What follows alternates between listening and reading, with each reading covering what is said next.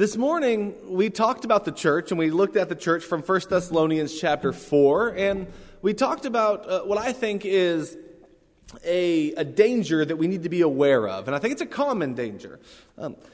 When Jesus was traveling with his disciples, and they were discussing with one another who was the greatest, we can all immediately recognize the problem with that kind of thinking. It's selfish, it's arrogant, it's prideful, it leads to division, and all of that, and Jesus critiques them for it.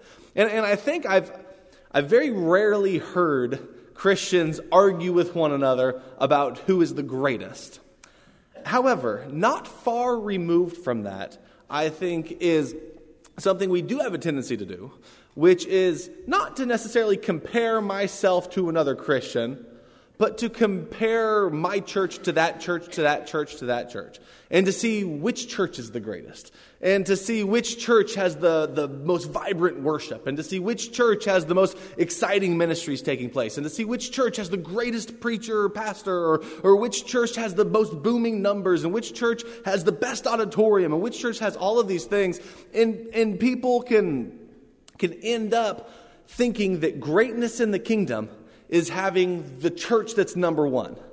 But I think whether you're talking about individuals or whether you're even talking about communities of faith, in the kingdom of heaven, there's a surprising fact that the least is the greatest and the last is the first.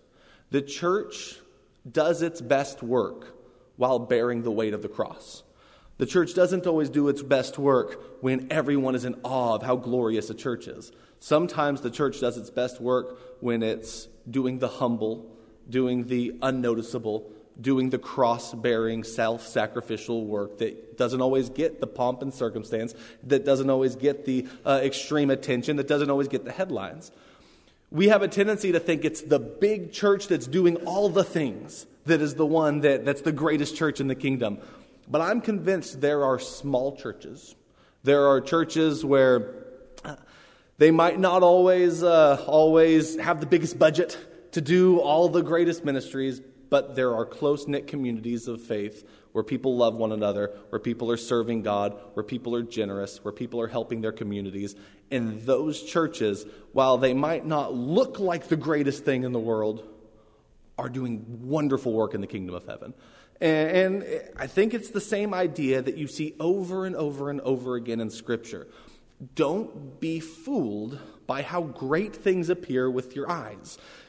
Goliath appears to be a greater warrior than David. There's no question about that. But God is surprising. Messiahs, Christs or Messiahs, anointed kings, whether it's the king of Rome or whether it's the King Solomon, or you can look at all of these competing king-type figures, and you would think, well, how are you going to compare their greatness? How much wealth do they have? What does their army look like? How much land do they rule? How well are they ruling it? How many wives do they have? How much wisdom do they have? And yet, in Scripture, the King of Kings and the Lord of Lords is the one without the wealth and without all the land and without all the one who was nailed to a cross.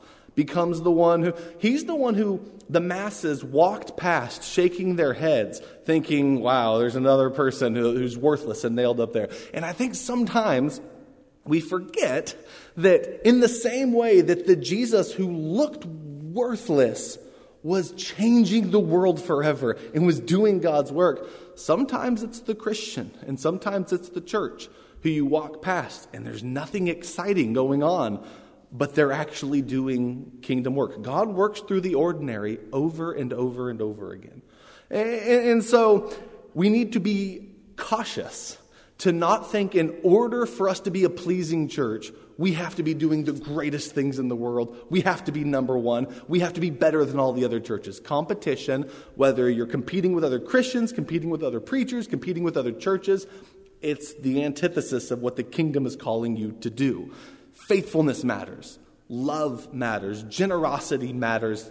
Humility matters. Being great just doesn't matter all that much.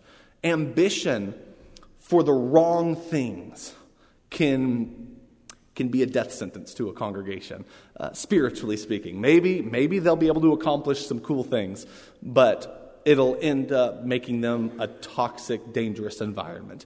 And that's not what we want in the kingdom of heaven. And we looked at 1 Thessalonians to try to flesh out some of those ideas. What I want to do in the lesson tonight is to stay in 1 Thessalonians, but back up a chapter earlier, to 1 Thessalonians chapter 3. I mentioned this morning that the first 3 chapters of 1 Thessalonians are these repeated thanksgivings that Paul gives. There's 3 different passages where he expresses his thanks for them. And after doing so, he kind of explains and expounds upon that thanksgiving for like a whole chapter. And then he'll say another thanksgiving, and he'll expound upon that for a while. And really the first 3 chapters are a lengthy explanation of why he is so thankful for those churches and how they heard the word of God and what they're doing. And this is really incredible in light of the circumstances that church was left in. I mentioned it this morning. In Acts 17, Paul goes there. It mentions that he was there 3 Sabbaths, and then it mentions a persecution that caused him to have to flee and leave. And then he goes to Berea, and that's the next city he enters, and he studies there. And we're told that those in Berea were more noble-minded than the Thessalonians. They searched the scriptures daily to see whether or not the things that he was saying were actually true. And so just think about what we get from Thessalonica. Some people became Christians, but it seems to be a relatively small number. It was a tumultuous situation that immediately led to persecution, and the people that they were surrounded by in the synagogue were the unnoble-minded. They were the people whose minds were hostile. And so he leaves, and there are these Christians there in a hostile, persecuting, dangerous environment where Paul couldn't even stay more than a couple of weeks. How is a church going to survive if Paul couldn't even be there more than a couple of weeks? And so there's a lot of concern about that church. And Paul ends up going to Berea. He ends up going to Athens. And when he gets to Athens, he has sent Timothy to go back to Thessalonica, to go back into that dangerous, dark situation and find out, is the church even still meeting? Does anyone still believe what we talked about? Does anyone, what's going on there? And Timothy is there. If I said Titus, I meant Timothy. But Timothy is there, and then he makes his way back to Athens, and he finds Paul, and he gives him the report. And that report is why Paul is giving so much thanks. He has heard that they are doing extremely well. And so what we're going to get in this chapter is a very thankful and happy Paul when he finds out that the church is healthy and thriving. And as he lists what he's thankful for, he lists what he thinks a thriving, healthy church looks like. And what's interesting is he doesn't mention, you guys are doing great. Your worship is exciting, and everyone is drawn into the incredible experience of the music and the lights and doesn't even come up. Some of the things that we think of as making the church the most important things, or the things that would have the biggest draw, or some of the things that would be the most exciting, they don't even come up at all in this list of what he's so thankful for about the church. But he does mention some eternal, timeless truths that no matter whether you're a rich church or a poor church or a big church or a small church or a church that is doing the exciting things or a church that might seem boring, he mentions the things that matter. He mentions things like love. He mentions things like kindness. He mentions some relatively simple things that you can do that get so easily overlooked. But in the kingdom, they are the most important things that there is. So I want to look at 1 Thessalonians, and let's start in chapter 2 and verse 17. Just quickly before we get to 2:17, I do want to mention those 3 thanksgivings. The first one is right at the beginning of the book, chapter 1 and verse 2. The first thing he does is he says, we give thanks to God always for all of you, making mention of you in our prayers, constantly bearing in mind your work of faith, labor of love, and steadfastness of hope. So your faith, your love, and your hope. And the fact that you are active in those, that you are working in those ways, and that you are steadfast and committed in them. He also says in verse 3, constantly bearing in mind your work of faith, your labor of love, your steadfastness of hope in the Lord Jesus Christ, in the presence of God our Father, knowing, beloved brethren, by God, brethren, beloved by God, his choice of you. And so he is thankful that in faith and hope and in love, they are active and they are sticking with it. And he is thankful for God's choice of them. What you're going to see throughout, hopefully, this whole section we're going to read through is a sincere and intense love that Paul has for these Christians, even these Christians he's spent relatively little time with, but he has grown to genuinely care about them. And if you want a lesson on what matters in the kingdom, I think you can see it by looking at how much Paul has grown to love these people who he is united with them by faith in Christ.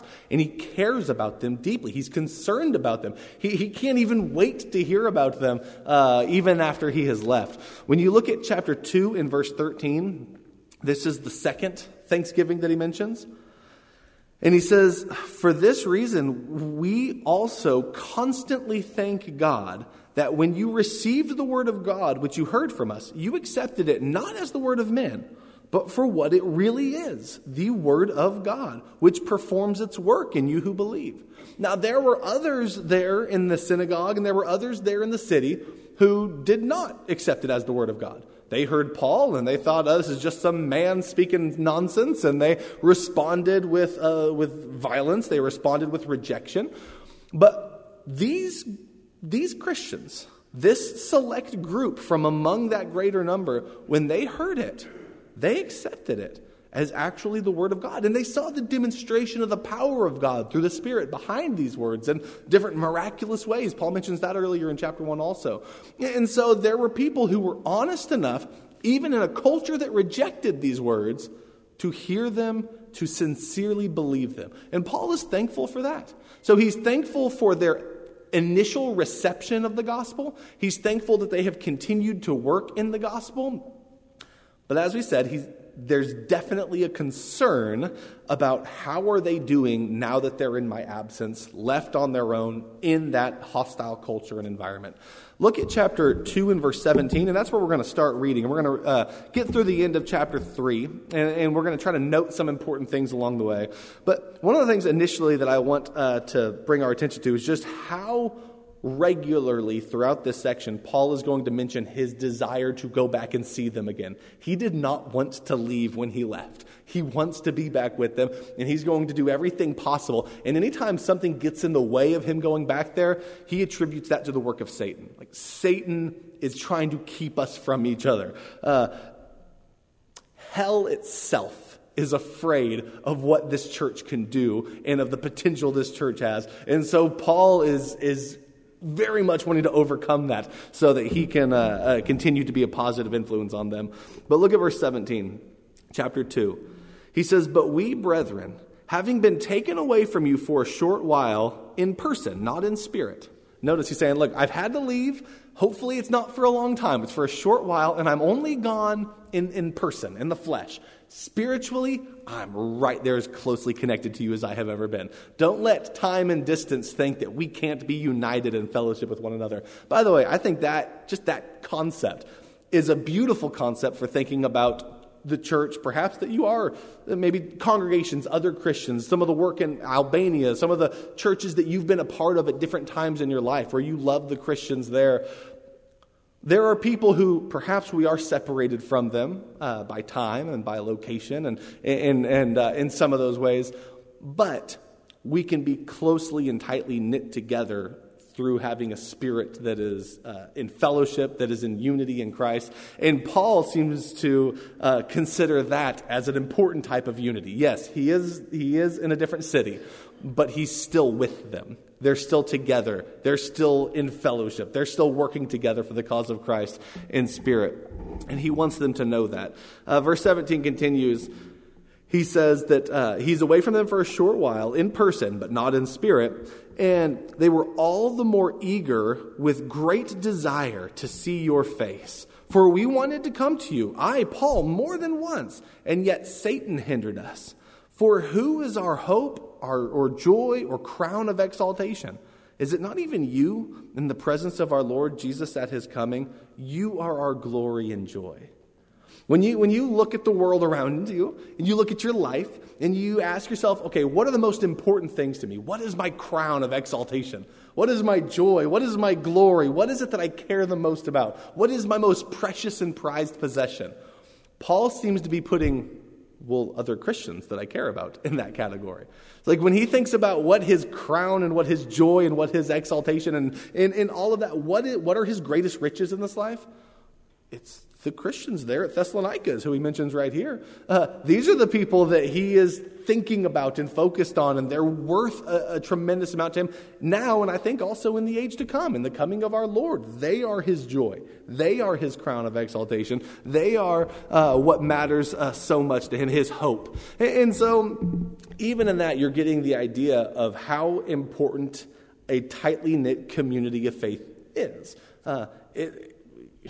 Paul's hope and his joy is not in his hobbies or in his job or in his wealth. It's in them. And I think that is an important reminder for us to consider our priorities sometimes. What are the things that matter most to us?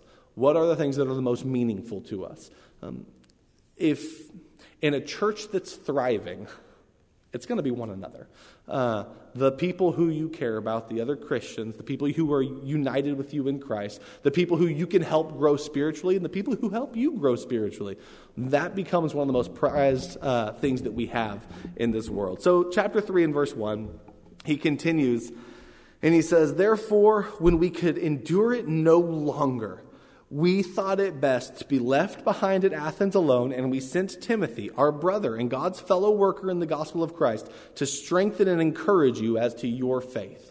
So he's at the point that says, I can't take it anymore. When I can endure it no longer. Timothy, I know it's dangerous. I know you're going to have to travel a long way. I know there's going to be traveling expenses. I know you're going into a hostile environment. But go. And do whatever is necessary to get back to that church, risk your life to get back to that church, and to find out how they are doing.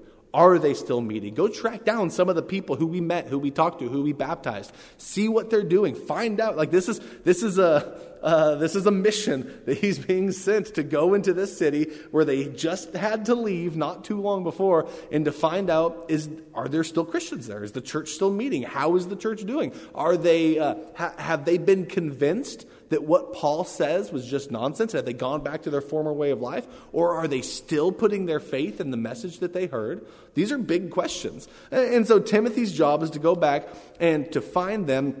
And Paul says at the end of verse 2, strengthen and encourage you. He says in verse 2, and we sent Timothy, our brother and God's fellow worker in the gospel of Christ, to strengthen and encourage you as to your faith. So I think that might be written with the mindset that he's concerned their faith has been dwindling in some ways, because he wants Timothy to go there to strengthen it, to encourage it, to make it greater. Maybe he thinks they're all just wonderful, but there's definitely reason to assume that he's probably concerned about where their level of faith is right now, and he wants it to be strengthened from that point, encouraged from that point. And so that's Timothy's job. So you can even just think, even though Paul can't be there, he prays for them regularly, and he has mentioned that, and he sends someone to go back there to try to make sure that their faith is strengthened and encouraged. Verse 3, he says, so that no one would be disturbed by these afflictions. For you yourselves know that we have been destined for this. And indeed, when we were with you, we kept telling you in advance that we were going to suffer affliction, and so it came to pass, as you know. One thing that's interesting, and I mentioned it twice right there, Paul writes it twice, that phrase, you yourselves know, or as you know, Paul uses that over and over and over again throughout the book of 1 Thessalonians. He is not necessarily imparting new information, but he is trying to remind them of important information. Even when you get to chapter 4, when he starts exhorting and encouraging them, he's not really giving them new teaching, and he's not giving them necessarily teaching that they're doing bad on. He's just saying the things you've already been doing, excel still more in those things. See if you can do even better in those things. There's not a lot of new information, really probably until you get to the end of chapter 4, where he starts trying to clarify some misunderstandings they're having about the second coming of Jesus and the resurrection and what some of that is going to look like and what some of it will entail. And when you get to that section, he is no longer using that phrase, as you know, nearly as much. But at this point, he's reminding them of things that have already happened. And specifically in verses 3 and 4, he's reminding them about the afflictions. And he's reminding them that he tried to prepare them for afflictions. Some of the persecution that we've already been talking about. He says he wants them to be strengthened and encouraged through those persecutions, through those afflictions, and to grow from them. And even while he was there, he tried to warn them that it would happen. And as you know, it did happen. The persecution was very real. And so he wants them to be able to grow from that. But if he's been gone, and you have to put yourself in their time and place and circumstance, he can't call them and find out, hey, how are you guys doing?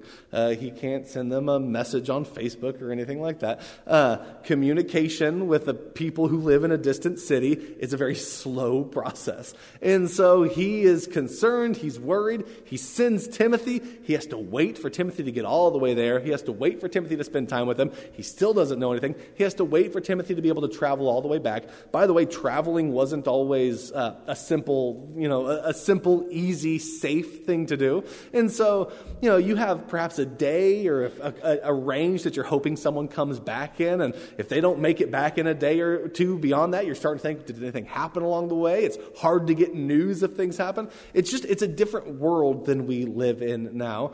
And so you just have to picture Paul 2 times in these verses, verse 1 and verse 5, uses the phrase, when I could endure it no longer, when I couldn't stand it anymore. You get the impression he is anxiously awaiting the arrival of this report.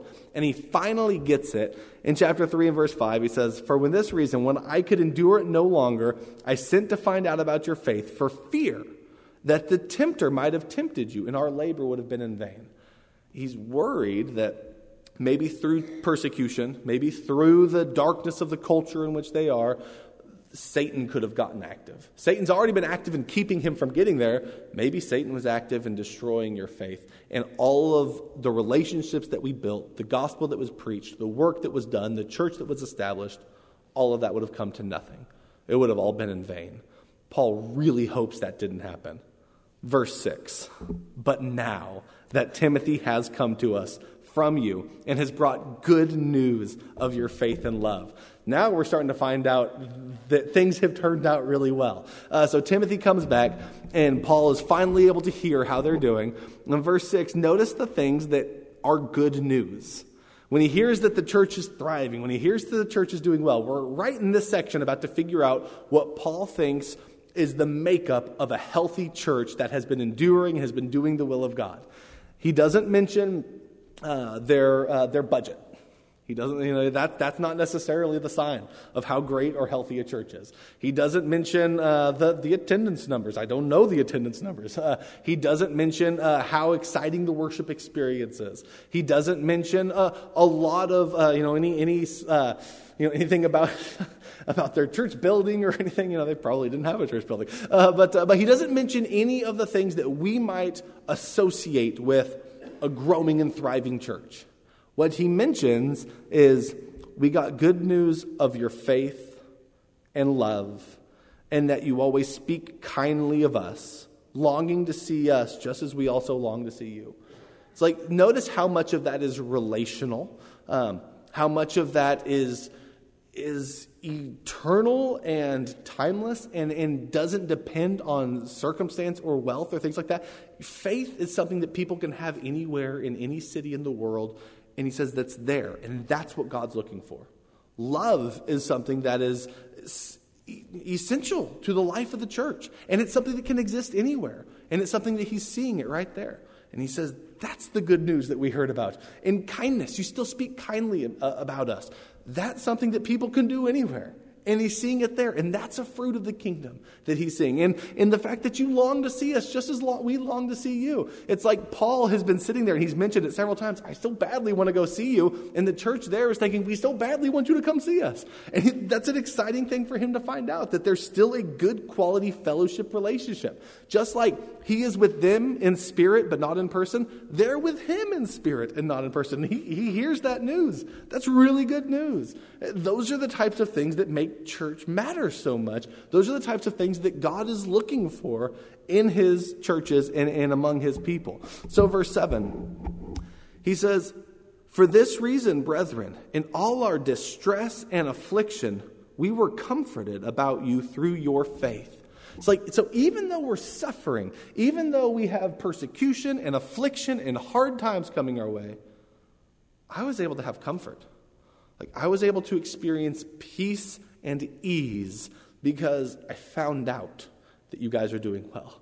That's where his idea of comfort comes from. Comfort didn't come from a nice, comfy couch. It came from hearing good news about the church. And that's what matters to Paul. Verse 8, not only is that where his comfort comes from, that's where real life comes from. He says, "For now we live," or now we really live, "if you stand firm in the Lord." If they're standing firm, Paul can live life as it was intended to be. If they're standing firm, even through affliction and hardship, Paul can be comforted because that's what matters. So that's what the church is all about. And so, verse 9, we get to our third thanksgiving. "For now, what thanks can we render to God for you in return for all the joy with which we rejoice before God on your account? As we night and day keep praying most earnestly that we may see your face and may complete what is lacking in your faith." So in that, he says, he still talks about praying night and day for them. He wants to see their face. He mentions that again. And he wants to be able to bring their faith even to completion. He wants to bring it further along than it already is. And he's praying to God to do that. When you get to verse 11, you're going to get some of that prayer. He says, "Now may our God and Father himself and Jesus our Lord direct our way to you." That's what he's praying for. God, let us go see them again. Direct our way to you, and may the Lord cause you to increase and abound in love for one another and for all people, just as we also do for you, so that he may establish your hearts without blame in holiness before God, our God and Father, at the coming of our Lord Jesus with all his saints. Notice his prayer is that we would be able to see each other again, but also that you would increase and abound in something. What is it? What does he want them to increase and abound in? Because whatever it is, I'm pretty sure he thinks that's an important part of what being a healthy, thriving church is all about. And what he mentions is increase and abound in love for one another and for all people. Love for your brothers and sisters in Christ, love for one another as a family, but then also lift up your eyes and look outside and look around you. And even the people who we've been talking about who are persecutors, even the people in the culture who were not so noble-minded, even the people who have been causing some problems, see if you can love them as well. If you can increase and abound with love for one another and then love for those around you, that's how you'll be able to make an impact. You know, we all have goals for the church. I know I do, and I pray a lot for this church, and I pray a lot for the church at large. And there are things that I want to happen, and there are things that I would love to see, and there's growth that I would love to see, and I would be really excited about that. But I'm convinced that striving or being ambitious for exploding numbers or for growth isn't really the key to growth. I think being ambitious for what Paul describes in 1 Thessalonians, maybe even be ambitious to lead a quiet life. Maybe loving one another and growing in that. Being the community that God has called us to be. Being humble, being generous, carrying the cross, planting and watering is what we do. And what I believe is true is that when we do that, God gives the increase. Growth comes not because we were ambitious for growth. Growth comes not because we sought growth above all else. Growth comes not because I was really creative or really talented or that we came up with the most brilliant programs or we had the most beautiful building or our worship was the greatest experience you've ever had in your life. Those things can be good. Try to make worship a beneficial, good experience and try to make it spiritually uplifting and try to take care of the building. No way am I saying anything negative about those ideas, but as soon as those ideas become the mission, you've forgotten the mission. God is the one who gives the growth. You be humble, generous, faithful, cross-bearing, and loving, and see what God does with those simple things. See what God does with those things that might not look the most exciting. That's where you'll find the kingdom of heaven on earth. And Paul is praying for those things, and I think probably that would be a good prayer for us as well. When we pray about the future of this church, could we pray words like, may the Lord cause us to increase and abound in love for one another and for all people, just as we also do for you.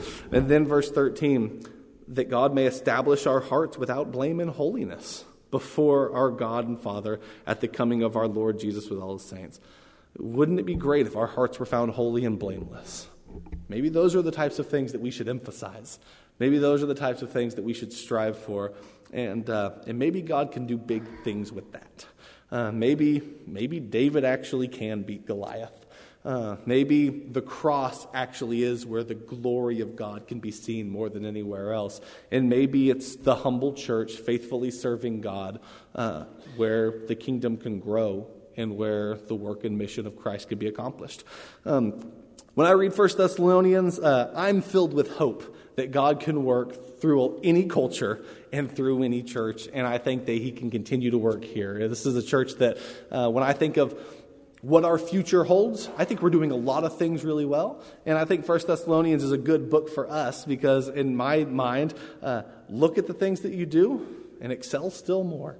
Try to see what more you can do. Try to see what more ways that we can grow in our love for each other. By the way, I think last night, however many were able to participate in what is it called? Who's coming to dinner? However many were able to participate in that, I think it was a great experience. Everyone I talked to has had a great experience with it. And those types of things that can foster and facilitate love, relationships, growth, and family, those things are essential. And I think they're really, really important. And so continue to make effort, and I think that good things will happen. If there's anyone here tonight who would like to become a Christian, who would like to become part of this church, or would like the prayers of this church, please let that be known. Come sit on the front row while we stand and as we sing.